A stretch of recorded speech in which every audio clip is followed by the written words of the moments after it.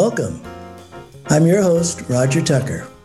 I'm a native of Newark, New Jersey, and each week I'll be interviewing artists, historians, authors, and other cultural thought leaders to discuss the cultural impact and influence that Newark has had and continues to have on their lives and work. Navindran Hodges is the gallery director for Bill Hodges Gallery, located in the Chelsea Arts District in Manhattan. The gallery was established in 1979 by his father, Bill Hodges. The gallery's collection ranges from 19th century Black artist Henry Ossabaw Tanner to Harlem Renaissance legends James Van Der Zee to modernist abstraction icons Norman Lewis, Jacob Lawrence, and Romare Bearden. Contemporary artists include Willie Cole, Carrie Mae Weems, and Kehinde Wiley. The gallery's practice is broad, and there are many Latin American, Asian, and European artists within the roster as well. Navindran attended the Sotheby's Institute of Art, where he received a master's degree in art business, and the University of Iowa, where he received a bachelor's degree in biology. Welcome, Navindran Hodges. Hi, thank you for having me. Great to have you here. And it's interesting. I've known you for more than a couple of years. I think the first time we met was at your gallery, you and your dad's gallery on 57th Street. Right. And we haven't been in 57th Street. I think we closed that space. Has it been almost 9 years now? I think we closed that space in 2012. Okay, great. So again, you were younger and I was younger. You're much younger than I am, but that's okay. I'm not going to hold that against me or you. Hopefully I can accomplish a few more things in the next few years to catch up with what you've done. So absolutely, and I'm sure you will. So Navindran, I want to get right down to business. Okay. What is your family's connection to Newark? Well, my family's connection to Newark is my father is from Newark. Okay. He was born in Newark. He was raised in Newark. He went to Rutgers. So, however, he left at around 26, moved to New York. And since then, I haven't spent much time in Newark. I would periodically visit family, mostly visit my grandmother when she was still living, but she passed a few years ago. And a lot of the times when we went back to Newark, it was off for a funeral, which is unfortunate, because that's, a family event that would occur. Right. I guess the other reason I went to Newark was 2000, maybe 14, 15. I went to see the sakura trees at Branchbrook Park. Yes. Which was beautiful. Yeah, that's my old neighborhood. That was North Newark. I think, did your dad go to West Side High School?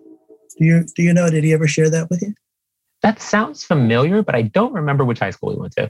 But I don't know why it would sound familiar otherwise, I guess. Right. I think he shared that with me. I would run into your dad at different art fairs, and it was always great to see him. And we never really sort of caught up about Newark, but I knew we were both from Newark. And so you're my first guest who's the second generation of someone who was born and raised in Newark. And so, the podcast, Newark can be sort of a launching pad. Newark can be a place that sort of weaves in and out, or doesn't necessarily have to. But again, I knew your father was from Newark. Again, what I really have always admired about him is his sense of just being in a place where very few people have been able to position themselves, no matter what color, no matter what their economic status. Art has been continues not so much to be a very exclusive industry, as you well know. Absolutely. So the fact that your dad sort of put a stake in the ground in such a significant way and continues in the second generation with you to sort of lead this conversation in where art is going, where art has been, the extraordinary conversation of art and how it really sort of is or always has been a response to the times that we live in. So I know that your dad founded Bill Hodges Gallery in 1993, which is about 28 years ago. Mm-hmm. And I do know that you've been there for almost half of that time, maybe 15 years. Is that correct? Something like that, because I started working with him. I guess that's the complicated part of both those statements. One, we opened the first gallery on 57th Street in 1993. However, my father established the company of, I believe it was at the time, AFTU, which is Art for the Uncontrolled, back in 78. And that's when he was starting to collect art. And in reality, that's, I guess, when he started to sell art, which was the part of establishing it as a business. Because as he found works that he liked, he later learned that there were other works that he liked, and he would have to sell his previous works to acquire the new works. So it just seemed like the business grew in that direction. And then by 1993, he opened the gallery because he hadn't built up enough of a collection, and he felt confident that the works that he had were works that needed to be shown, especially on 57th Street. And given what the art world was looking for, where people went to look for art of a certain caliber, if you would, 57th Street was the best place for him to open that gallery. And when he opened it, it was a small space. It was a very small space, which is interesting because I look at our gallery now, and our current gallery is, I think, about 5,000 square feet. I don't know if the first gallery was 1,000 square feet. He had some wall space. He sectioned off an area in the corner as his office where he would be able to meet with clients, so on and so forth. But it was very much a business space with a gallery to show work that he felt was very important to be shown. I think he had that space the way it was until about 2002. So about 10 years, at which point the gallery that was next to us moved out. And he took over that space, expanded the gallery, and we, at that point, had a fairly decent sized gallery, which was great because we had an office on one side and we had space for for proper exhibitions on the other. And we did that. We had, I thought, wonderful exhibitions of work by artists who were very significant to the current narrative. Then I think we closed that space in 2012. So about 10 years after the larger space, we closed the space in 2012. And we moved to a space in Brooklyn. When we made that move to the space in Brooklyn, our lease was over on 57th Street. But leading up to the closing of that space, so much of what we were doing was digital, whether it was use of social media, but more importantly, just sending emails to people. I were regularly sending out e-blasts, announcements, advertising works that we had available. And it was proving to be very effective.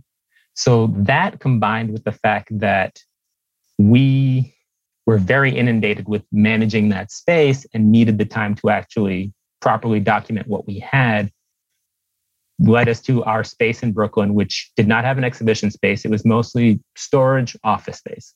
It allowed us to continue sending out our emails, communicating, selling work, acquiring new work, but also documenting what we had, because they were works that we didn't have photographs of the signature and things like that. So taking the time to properly take photographs of all the works and also set up a new database where information can be entered and we could easily access it was very important for our time that we spent in Brooklyn.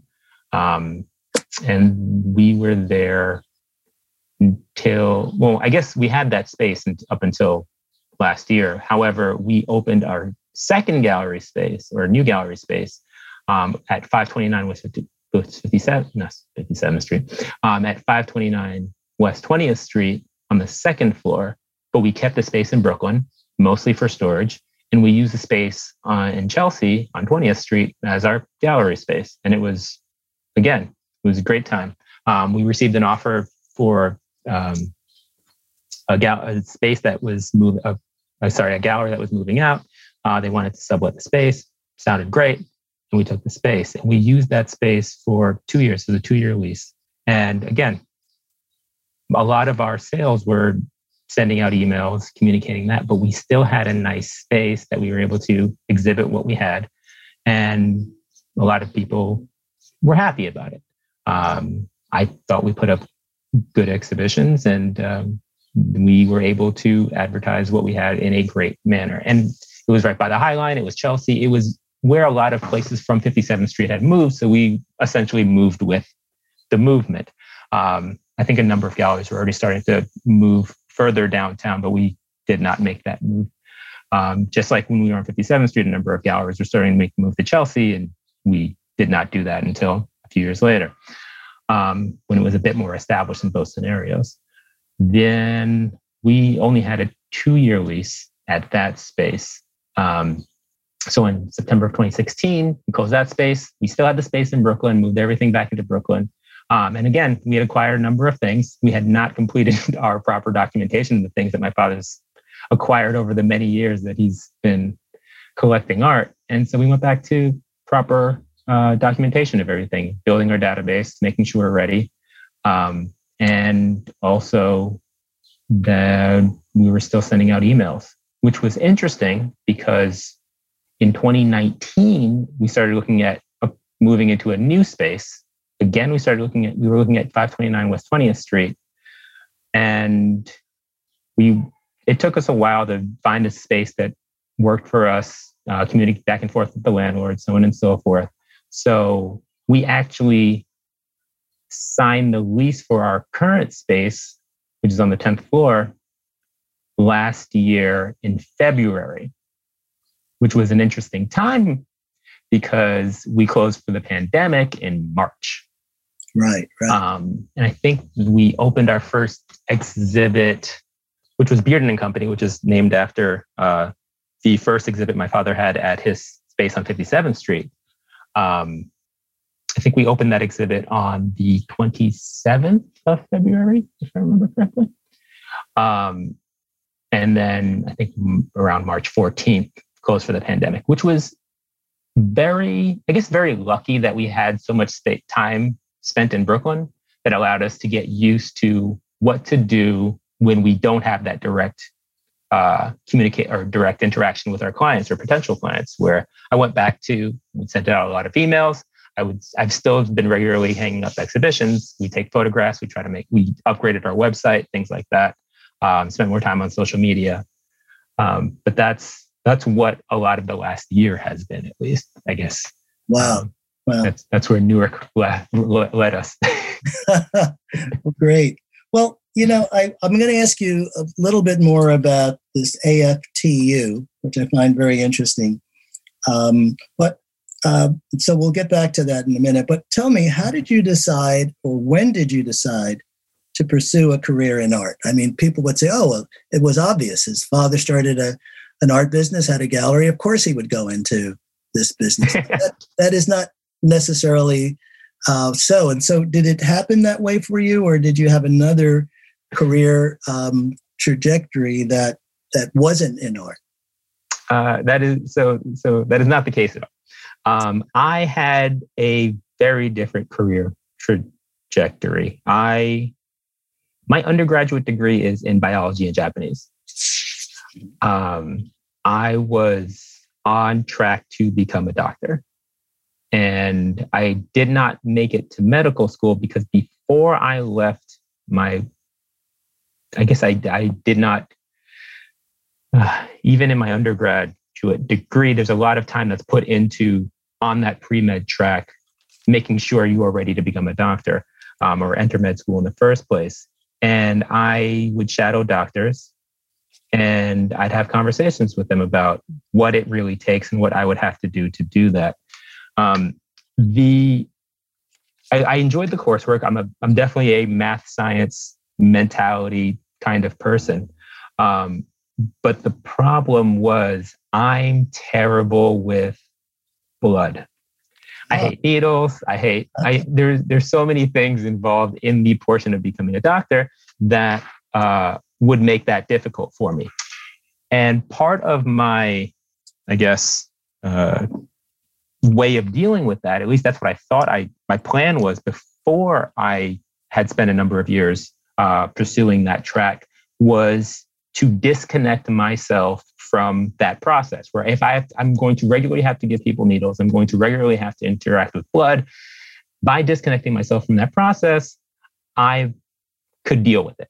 That was my plan, because I liked the science, I liked the math, and I was not bad at it. I had a conversation with a doctor that pushed me over the edge. I guess changed the trajectory of my life, which was, if I am going to become a good doctor, I cannot disconnect myself from the pain, the needles, all that studying, all of the things that I would be doing to my patients. I cannot disconnect myself from that, because I would not be a good doctor. I will lack the empathy to properly help them. And it was at that point that I realized it was not the best path, much to the chagrin of my father. But because he very much wanted me to become a doctor. But so I come out of school, Japanese and biology. No, I could go into research. I could further become fluent in Japanese and do something with that. But even before I left school, for I guess most of my life, my father's had the gallery since 93, and in 93, I was about 13 years old. So I had spent a lot of time at the gallery. I've spent a lot of time in my life around art. Even as a kid, my father would go to the auction houses, Sotheby's, Christie's, Phillips. I remember Phillips moving around as many times as they did. And even as a child, I'd sit on the floor and wait for him to bid on works.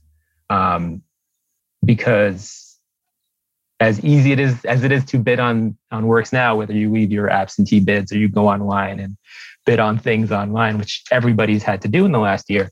A lot of things were in person back then, and I was all along for the ride. And even during college, high school, if I had a break, I worked at the gallery. So coming out of college, it made sense as something to do, because I could not do nothing. That would make no sense. So I did that. But going into working with my father, it's learning to work for my father was special in the sense that it's a small business. And regardless of how much I enjoyed the work, regardless of how much I enjoyed the art, learning how to run a business was the majority of the formative years of my time spent. I went into this not knowing how to use Photoshop, InDesign. I guess we used Quark Express back then. I had some understanding, of course, of Word because I went to school, and how to use Excel because I was a biology major. I used it for all my lab reports and things like that. But there were a lot of programs I didn't understand. I had to learn how to do taxes. I had to learn how to keep track of things in terms of that, various inventory things that, again, had to be built upon later when we moved to the Brooklyn space. Hadn't built a crate before, had to build crates for works of art. But there were so many skills on the business side of it before I even got to the fact that I did not know much about the history of art that I spent so much time working on. In reality, since we've had the new gallery, that's what I've been trying to concentrate on, building up my art history knowledge, which is a basic level of what we've carried but not as in depth as what it really needs to be. So that's my current scenario. Yeah. So got out of college 20, started working with my father, and I've worked with him for the most part, for the most of that time. And this is because I finished college at 20. So this was 2005. Right, 2005. So I've been working with him to some capacity since 2005, 2006. Then after a few years, my father realized that I should get a higher degree, and said that he wanted me to get a higher degree if I was going to continue working there, one, and two, he would pay for it. So I did that.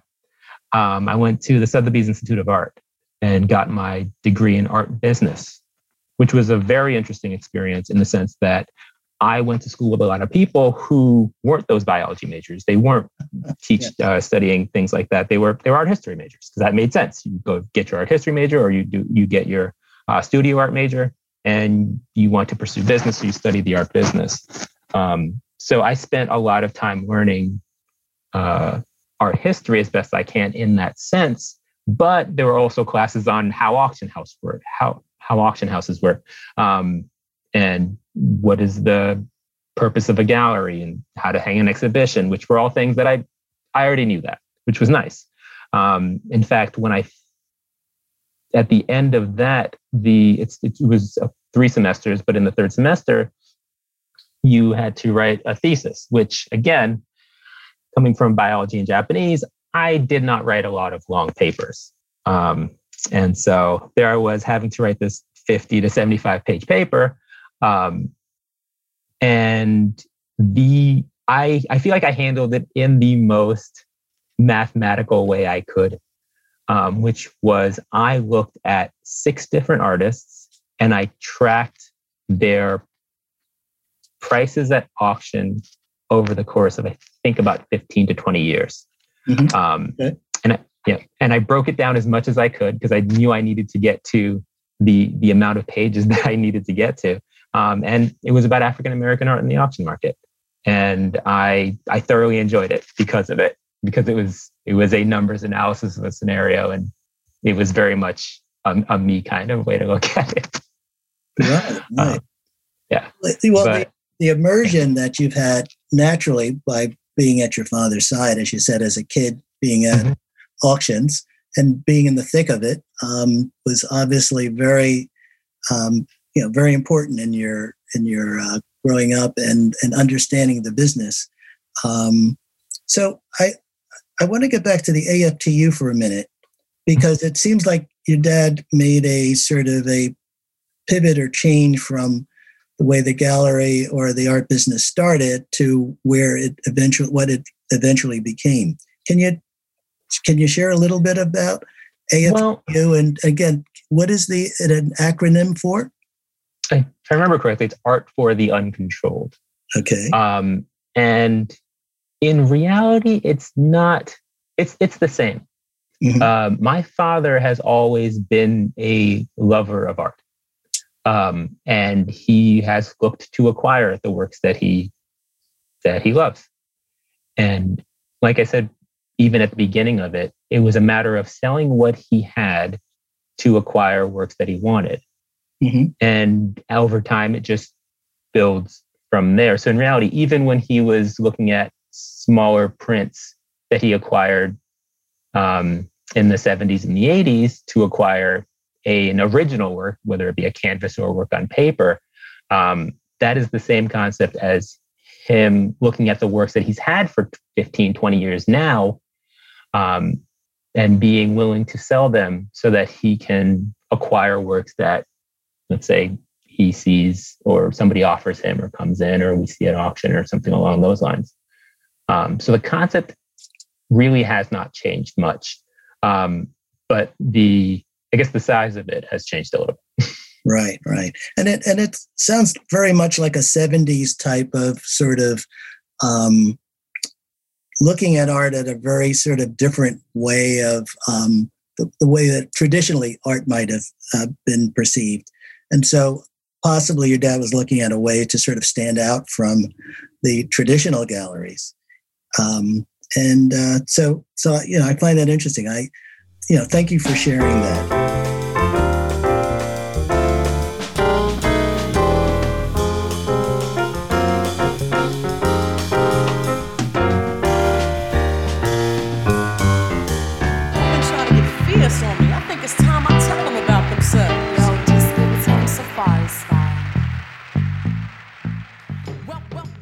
We're in 2021. Your dad started this gallery in 1993.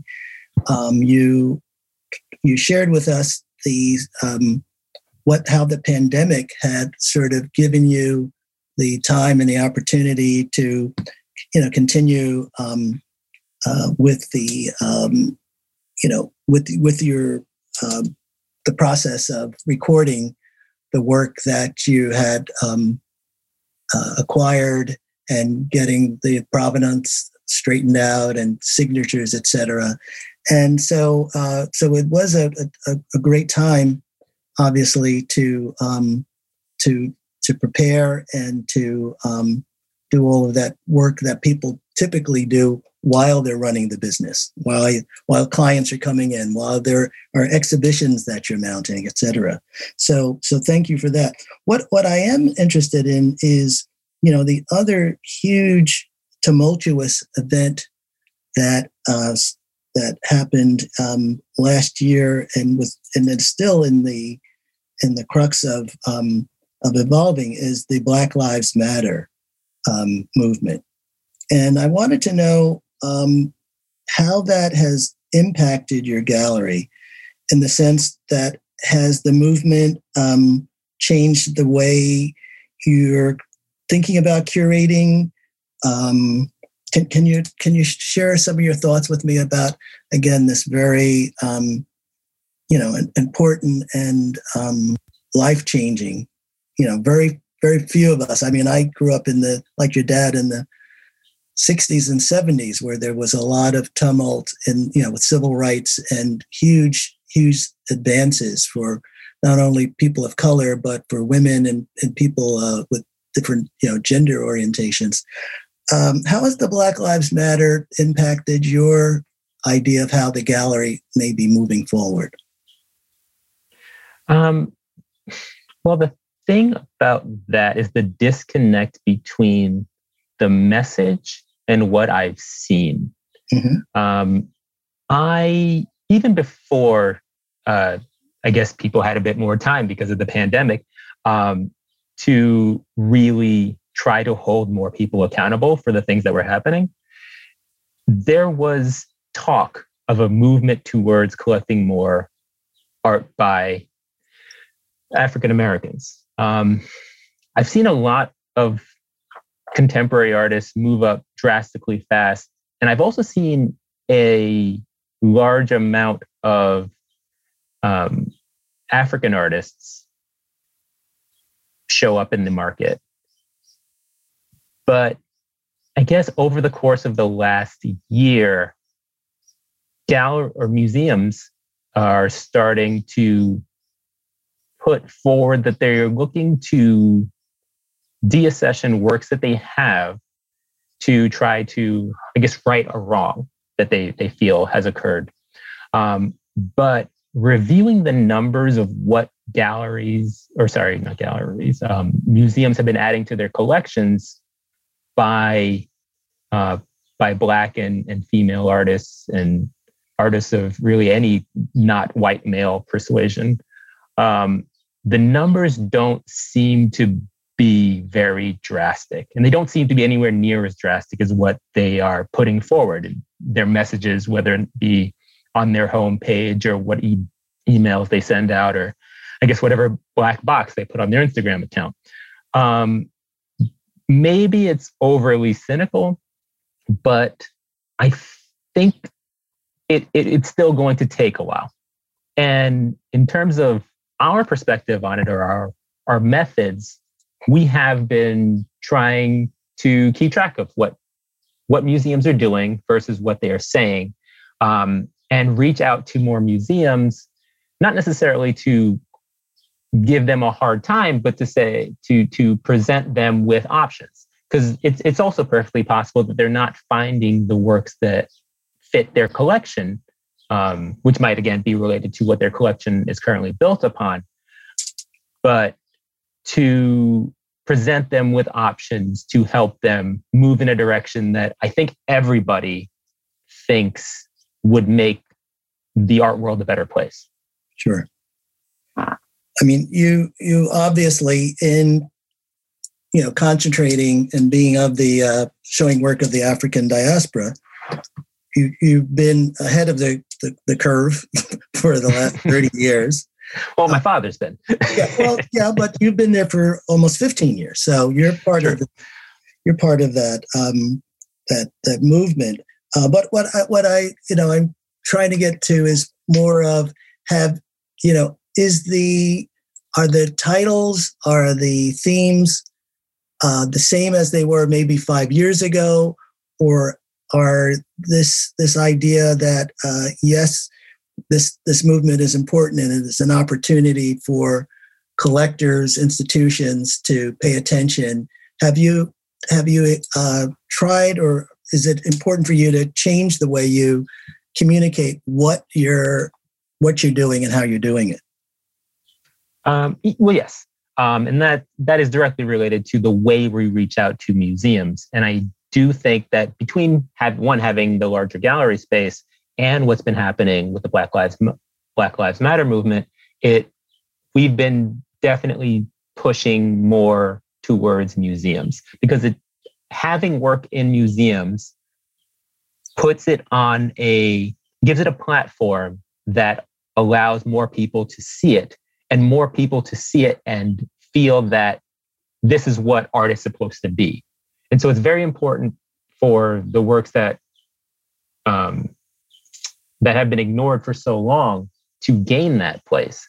Mm-hmm. But something I do discuss with my father is the difference between a lot of newer contemporary artists showing up, getting snatched up by one of the galleries that will snatch up an artist who is Black just because they know that is the cool thing to do, I guess.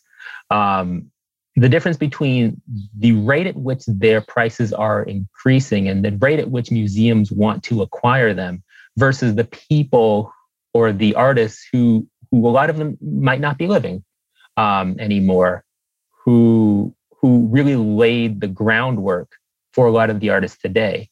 I guess most museums have a Romare Bearden now. But if you look at even auction records of like a Bearden, a Jacob Lawrence, who set a record not that long ago, Norman Lewis, who set a record, I think 2 years ago with his work, I think sold for about 2.7 million. It's still not, for example, a Kerry James Marshall, which I guess I don't remember what his name is right now, Diddy of some kind. His acquisition of that for, I think, about 21 million. Right.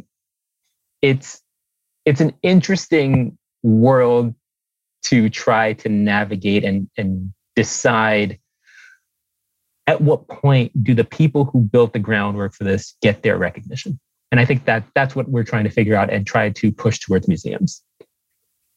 Great. Yeah. The artist that your dad started the gallery with, I guess at the 57th Street location, I think was the Norman Lewis exhibition.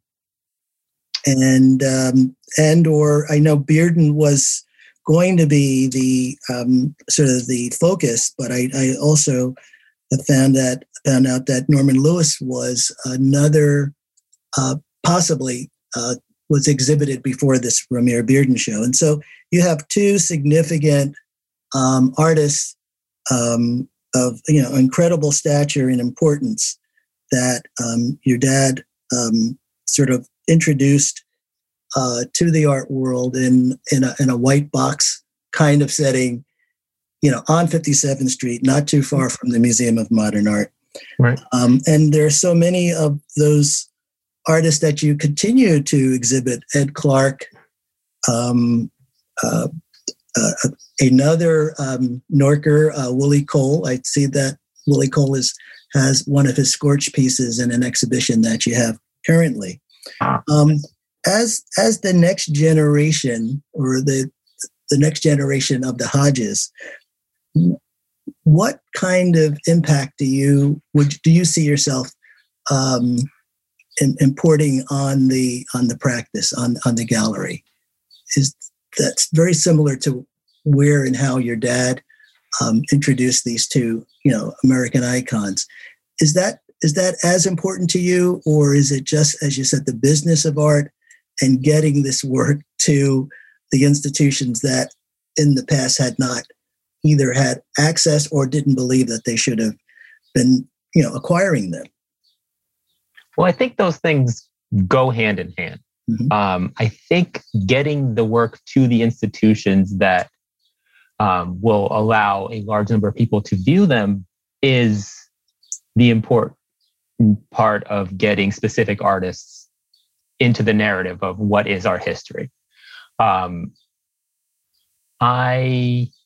think that what my father did with Norman Lewis, because he was working with the estate at the time, and as I said, the exhibition was called Bearden Company. So it was Norman Lewis along with Bearden. I guess I'm not sure of which works were included in his first exhibition. Mm-hmm. But the idea was it was Bearden and people he knew. And Bearden was close with Norman Lewis, and they started Spiral. I'm trying to remember what year they started Spiral. But then when they worked together, they had, I guess, different paths in terms of their work. And Bearden ended up becoming a bit more well-known at the time than Norman Lewis. And I like Bearden's work, but I'm a huge fan of Norman Lewis's work. And I don't know if that's just because I grew up with it around me for so long. But I feel like Norman Lewis is highly undervalued. And I mean that more than in a sense of price, or what he sells for at auction. And to have works in museums translates into how people value the work. And again, more than just price, or what price you put on a work. And as these contemporary artists are showing up in museums, I do still believe that pushing the Norman Lewises, the Romare Beardens, the Jacob Lawrences into museum collections, or even the people before that, because if you look at the early 1900s, late 1800s, there's Tanner, which shows up fairly frequently. But William Edward Scott, who is actually taught by Tanner, I feel like his work is amazing and does not show up anywhere near as frequently as it should. Bannister, Duncanson, these are artists that came even before that, who I feel should be more represented in these museums, should be more represented in what a gallery is showing. And that's why I guess we're showing, but they just need more visibility. Right. Yeah. I really admire that. I think what you're saying is there's so much work that hasn't been given its due. It's deep. It's, it's important, and it needs to be part of the canon that it wasn't part of. So it seems like, to me, your work, the work that your father started, is a work that you feel is important to expand upon and to continue, which I think is admirable. It's really admirable. When I think about galleries, and again, I bring up this idea of the second generation members. I think of Pace Gallery. I think of Zwirner, and their sons and or daughters are getting involved in the gallery. They are, either producing podcasts, or they're doing publishing of books and catalogs.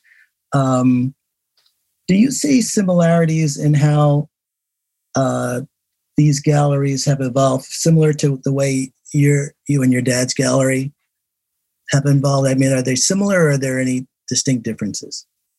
Oh, I mean, there's similarities in the sense that the younger generation is always going to push for more, I guess, advanced technologies or newer technologies, right, whether it be how we use social media, which social medias we use, pushing more on Instagram versus using Facebook.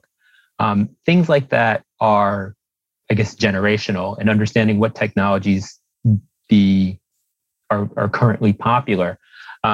Pushing away from, we might not have to send out as many postcards anymore, but we can send out emails regularly.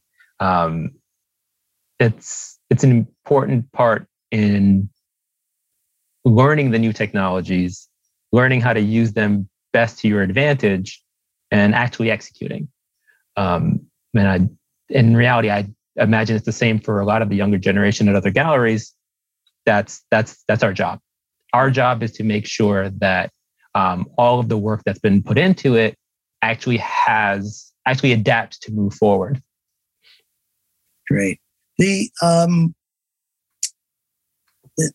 Exactly. This idea of technology. I remember, I knew of your dad and I knew of the gallery, but it's interesting that the first piece that I actually acquired from your gallery was due to an email that you had put out for Richard Hunt.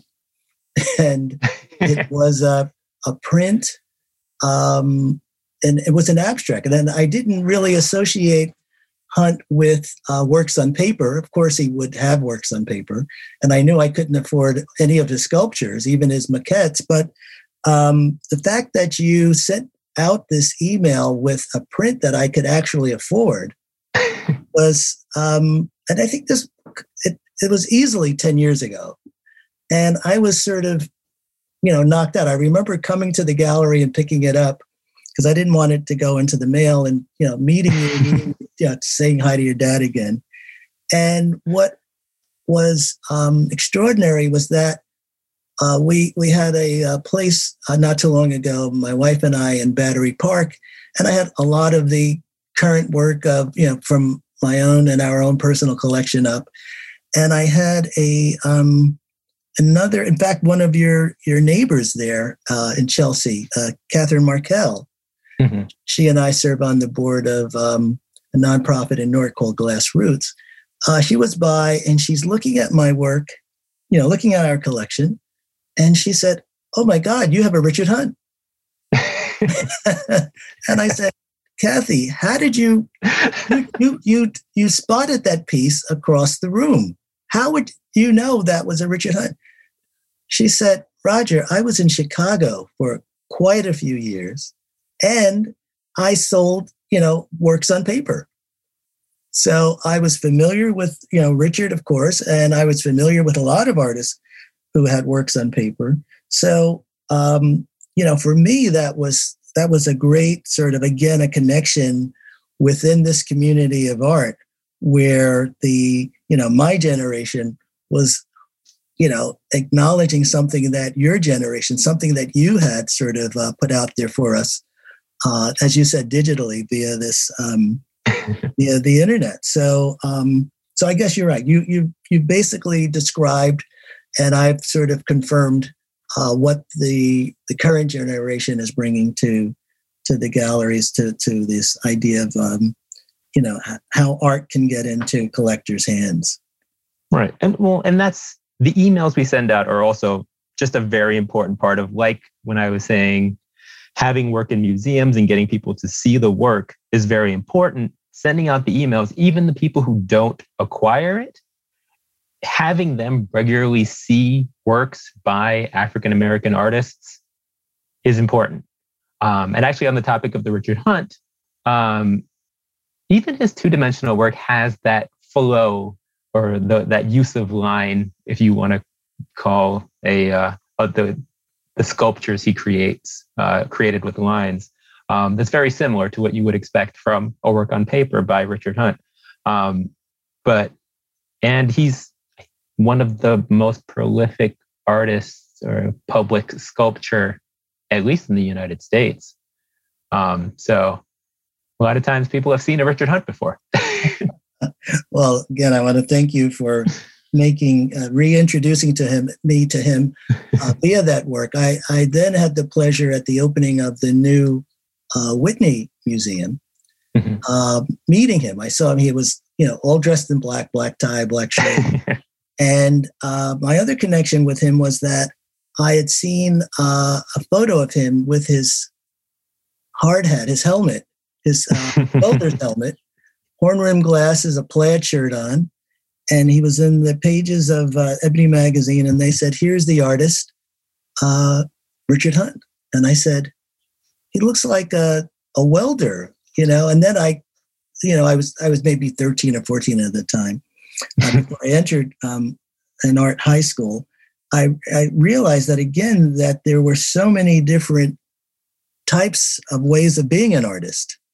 And, as you said, Richard Hunt is the most prolific sculptor, American sculptor, with public pieces and spaces around the country. So for me, it was phenomenal to meet him, to share my story, and to share the Bill Hodges, Navendran Hodges story of my acquiring a piece of his work. So, yeah. And go ahead. Yeah. And he absolutely, I met him I've met him a couple of times now, but he's incredibly nice.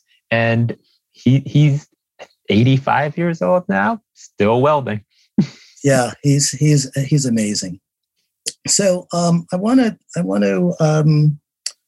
sort of wrap up our conversation. I've really enjoyed it, and thank you for for being with us today. Thank you. I wanted to ask you: are you an art collector? I am. Okay. And who or what do you collect? I guess even since I was a kid, I've always enjoyed being a collector. Mm-hmm. Whether it was Marvel cards or various other card game things I played. Like I had some Pokemon cards. I still have them. Hold on to them. Oh, I've heard. But when it comes to art, I think that everybody has to only collect art that they like. But also being in the business, I need to be ready. I need to be willing to part with things, at least for now. I mean, my father's at the point where he can hold on to things and not have to worry about reselling them to make a living, because he has other things that he can sell. But for me, I purchase what I like. And like I said, I like Norman Lewis. So I was happy to get some works on paper over the years, which I've had to also sell a number of them over the years. Prints are convenient for me just because of the price point. So Jacob Lawrence, Romare Bearden, Benny Andrews' works, I've also taken a liking to. And then I started looking at Japanese artists because I went back to Japan a few times. And I started practicing or studying again. And so I started looking into the works there. Whether it's, I guess the most popular is Takashi Murakami. But even smaller artists that stemmed from my looking at the Kai Kiki gallery that he has. Again, usually looking at prints, acquiring a few drawings here and there. But also because I just moved, the only thing I currently have hanging is a work by Norman Lewis that my father gave me. I don't even know how old I was, but it was a while ago, and I've just had it sitting around for forever. And so when I moved into my last place, I put it up, and as that's the only thing that I know I want to put on the wall. Everything else I look at on a regular basis, but I know that I might have to sell it to keep things going. Right. But that's the idea. I mean, even if you're a collector who doesn't plan on selling it, like the work that you acquire. And if you're a collector who plans on selling your work, like the work you acquire. Because in reality, you're going to have to hold on to it. You're going to have to look at it, and you might as well be happy with what you're holding on to. Absolutely. Absolutely. So my last question to you, to that point, what artwork would you purchase if money were no object? If money were no object, that's difficult. I grew up really liking Jean Miro, which is probably connected to my really liking Norman Lewis's work, because I see similarities in the way they use line to create figures.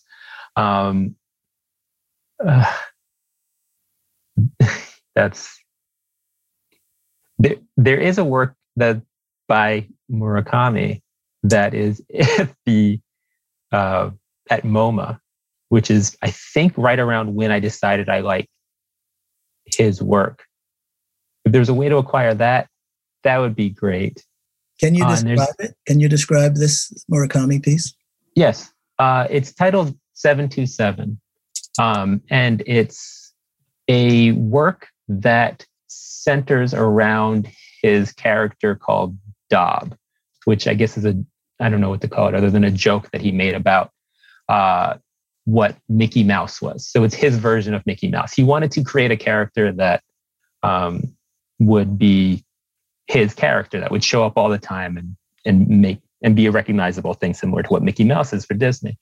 And it's just a work that I don't know how to explain how I felt when I saw it, but that's what art is supposed to do. I see Norman Lewis canvases and I get giddy almost every time I see one that I've never seen before, which I've seen a lot of them at this point. But the first time I saw this work, I decided I liked Takashi Murakami's work. And I would love to own a print of it even, but that opportunity hasn't come up for me. But, to own the original would be amazing. Right.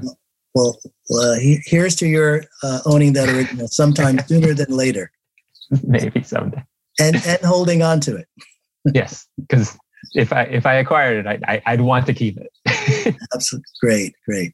Well, listen, thank you so much for this conversation. Thank you for sharing some, again, this insight into, second generation, the art business of a second generation, and how that generation can propel and or look at the vision, the original vision, and somehow expand and make that vision become a reality in significant ways. And I think your emphasis on getting the iconic artists of the 20th century, Ed Clark and Norman Lewis and Bearden and the like, into the major institutions is a great goal. And so I wish you continued success on that. 1, 2, 3, 4. Thank you so much. And all right. Thank you for having me. Absolutely. Be well and be safe. Tune in next time for another conversation with our guest who will share their Newark, New Jersey cultural journey. If you'd like to share your Newark, New Jersey story, go to our website and submit your unique journey on our contact page. I'm your host, Roger Tucker. I look forward to sharing these fascinating Newark, New Jersey conversations with you sometime soon. So long and be well.